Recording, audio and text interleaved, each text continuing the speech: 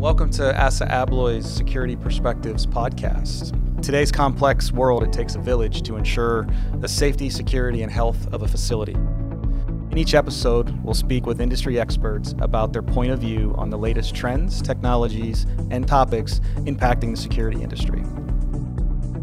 If you want to broaden your perspective on physical security, this podcast will give you the insight you're looking for. Welcome to another edition of ASSA ABLOY's Security Perspectives podcast. Really excited to continue this program and dive a little bit deeper into the perspectives of security at another major institution. Joining us today is Nathan Brown from the University of Kentucky. Nathan, welcome. Hey, how you doing, Jeremy? I'm doing great. Thanks for joining us today. Would you mind telling the audience your role with the institution and how long you've been with the organization? Yeah, I currently serve as a Deputy Chief of Police at the University of Kentucky. I've been there since 2004, and since about 2012, I've really been involved in the electronic access control and the central security system. Okay. Over those past 18 years of your tenure there, what have you seen some of the biggest changes at the institution over the course of the 18 years? Yeah, I think one of the largest changes I've seen is how much, especially since I'm in law enforcement, how we've really switched from the human security of campus and really taking more of a holistic approach to security on campus. Security cameras, access control, notification, and really being involved in event planning and having more of an active role in security and not just law enforcement and policing. Mm-hmm. Has that been driven primarily from the events going on in the world, or has that just been a decision by stakeholders within your university to work collaboratively across departments to provide a safer environment for the students? Like, what's driving that? Well, I think it's a little bit of both. Unfortunately, there are a lot of events that have occurred, and we have to be prepared for that as an institution. But I also think the executive leadership at the University of Kentucky, believes that people are making the kind of decisions in security should be, the professionals that understand security and understand those.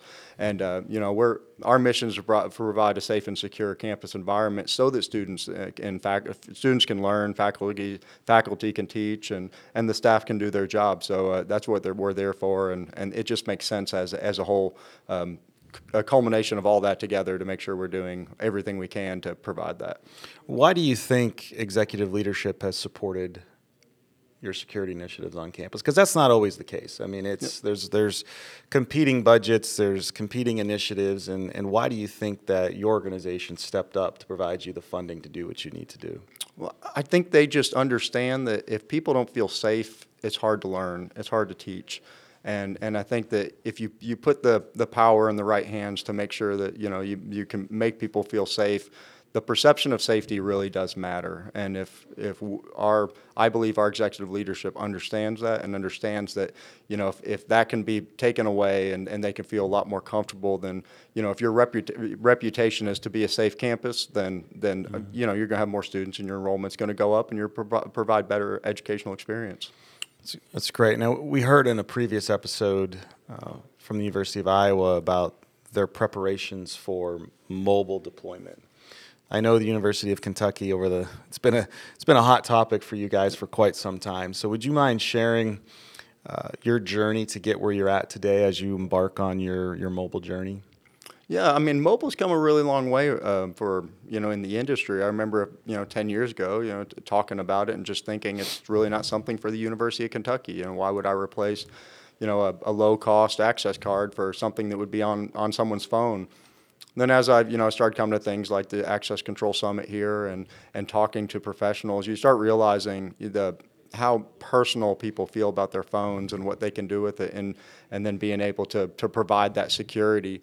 Or the access card on their phone and knowing that it's always going to be with them. And our journey was interesting. I mean, we've been preparing for about 4 years now, many times about ready to be able to go live, and then just something happens in the world and we have to, adjust our priorities. But, we're happy to announce that we're pretty close to going live this fall.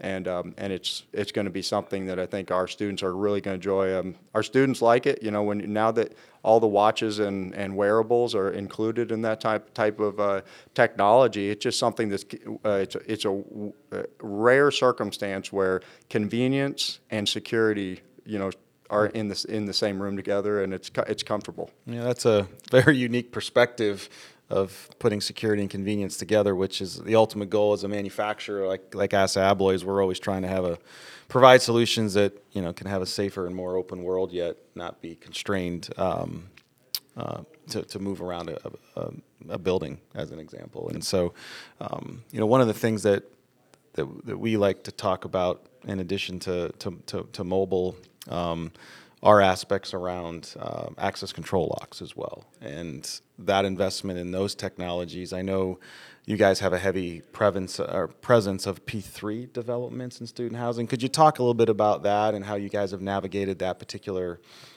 challenge, I would say, at the time, in order to protect your standards and deliver a solution that's now allowed you to eventually go live with mobile? Yeah, about around 2012, we entered our first P3s, and we started for our residential housing. And at the time, they had their standard of what they wanted to do, and they had their way of installing things. Our vendor for that. And we had those conversations, and they're not always easy because when you're asking someone to change their standards to conform to yours, you're asking them to do something a little different. But they were good partners to us, and we had some great conversations, which allowed us to, as a university, instead of the third party, control the credential, and then therefore it became our standard, our credential, and then we were able to make sure that the right people had the cards and that we could ensure safety within the residence halls. And as it expanded, we have, I believe, 16 residence halls on campus right now, all of which that have this new standard.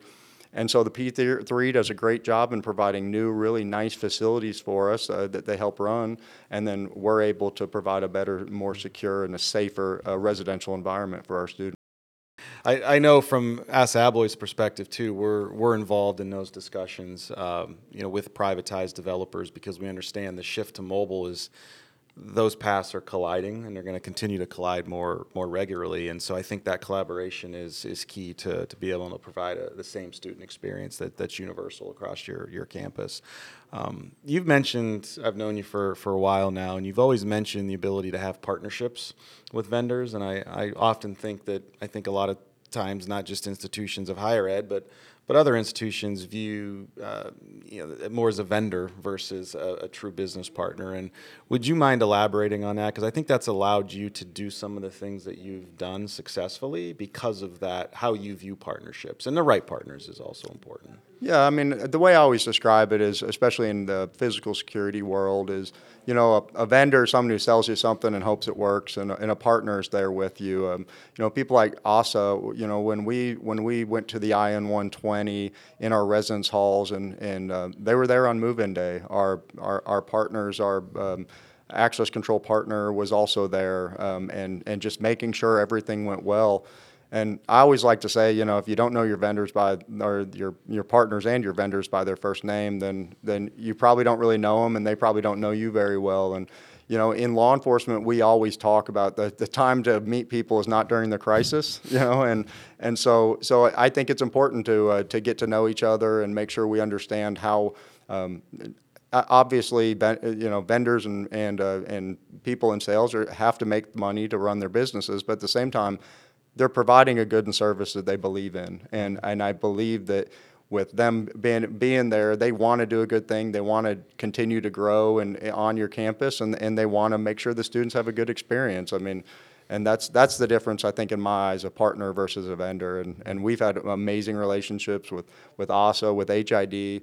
And it's really helped us overcome many problems. When the chip shortage happened, we were able, or is still occurring, we're able to make those phone calls and have our friends help us out and get things when we have priorities to make sure it's done.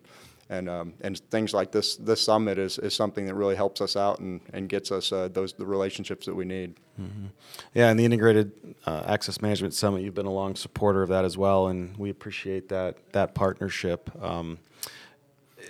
part of this program also is we dive deep into security perspectives and try to get an understanding of your campus and what's on your mind. And a lot of the institutions that are out there look to the University of Kentucky as a progressive institution in the way that you operate, from your standards to mobile deployment. You're further ahead than a lot of campuses out there.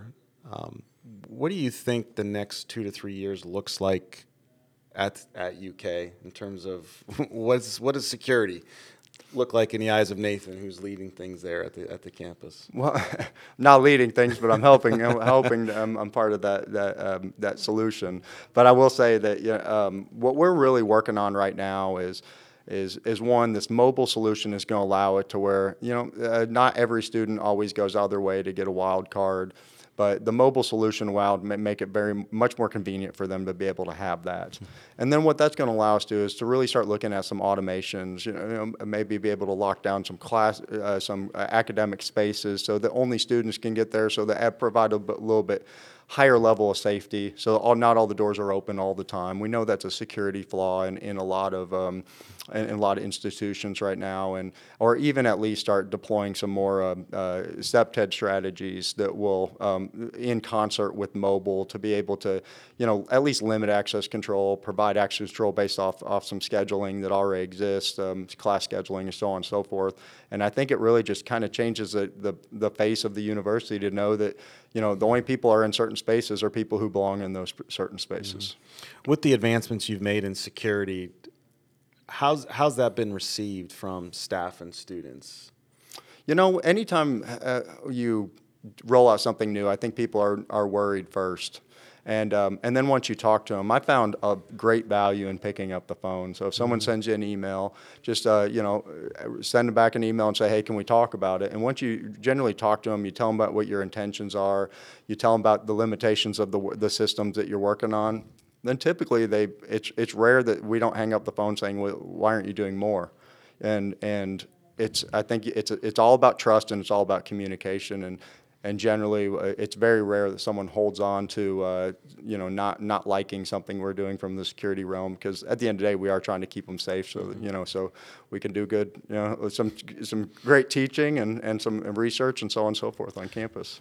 Well, we've heard a lot about your initiatives and what the UK is doing in terms of security. But to get the audience to get to know you a little bit better, Nathan, where'd you go to school? If you don't mind sharing. Well, my undergrad was at Eastern Kentucky University. I'm a colonel. And then I went to my master's degree at UK, which actually brought me to the police department. I'm not somebody who grew up wanting to be a cop every day, and I do feel like I have the best job in the world. But I didn't grow up thinking, hey, I want to drive cars, and arrest people. And now I'm in the access control world, and I don't know how I got here, but I'm here. Well, we're glad to have you as part of the family. But if you weren't doing what you're doing, what would Nathan like to do? Obviously, you have the best job that you can have now, but yeah, I mean, so I do say, I always tell people I get paid to do what people would pay to do. I mean, I'm part of the greatest basketball school in history. So I've got to watch a national championship in my career there. I've got to meet heads of states and Muhammad Ali and all kinds of amazing people in what I do. If I wasn't doing this, when I was growing up, I worked at Toys R Us, believe it or not, on the dock, and I'm telling you, it was. I never had a bad day going in there. It was just so much fun, whether it was looking at the new toys, building bikes, or unloading a truck with a bunch of guys on the dock. It was something that every now and then I look after. If money didn't matter, that'd be a great job to have again. And I know Toys R Us isn't exactly around as it was when I was a kid, but I really enjoyed that. Yeah, that's great. What was your favorite 2 a.m. snack at Eastern Kentucky? Well, what's funny is I am not a night owl. I never have been. I'm one of those kind of guys that even now I'm you want me to rephrase that? What was your 10 a.m. snack or 10 p.m. snack? I would say generally when I was around on campus, we had a place called K-Lair. It was a greasy spoon in the middle of campus, and I really just liked going over there. and getting some. I think everything was fried in the same pot. I have no idea. Same basket. It didn't matter. It all tastes the same, but it was delicious, and I look fondly on those days. Well, that's great, Nathan. And to close the program, I mean, looking at your peers that are out there in the market today, what advice would you have to another campus that's currently challenged or not getting the support they need and still have to secure their facilities? What's your advice to them? I think one of the most important things that we have to learn as as law enforcement or just anyone in the physical security world is that you have to let people know that their jobs are better if you're able to do your job well. And I think you just got to get out there, keep communicating, make sure you're forming those relationships. As I brag about a lot, our IT department is one of the greatest in the country, and having that relationship and someone who can support us and help drive some of these initiatives and make sure that it's out there and they are there to say that it will work and will help us help do it. That's the kind of things you got to be doing, is making those relationships now, because you don't want these silos. You can be compartmentalized, but you can't be in silos. And that'd be my advice, is get out there, make sure people know what your vision is for it, and I promise people will support you. That's fantastic, Nathan. Thanks for your insights today and joining the program. Thank you so much. So thank you very much. We look forward to the next episode.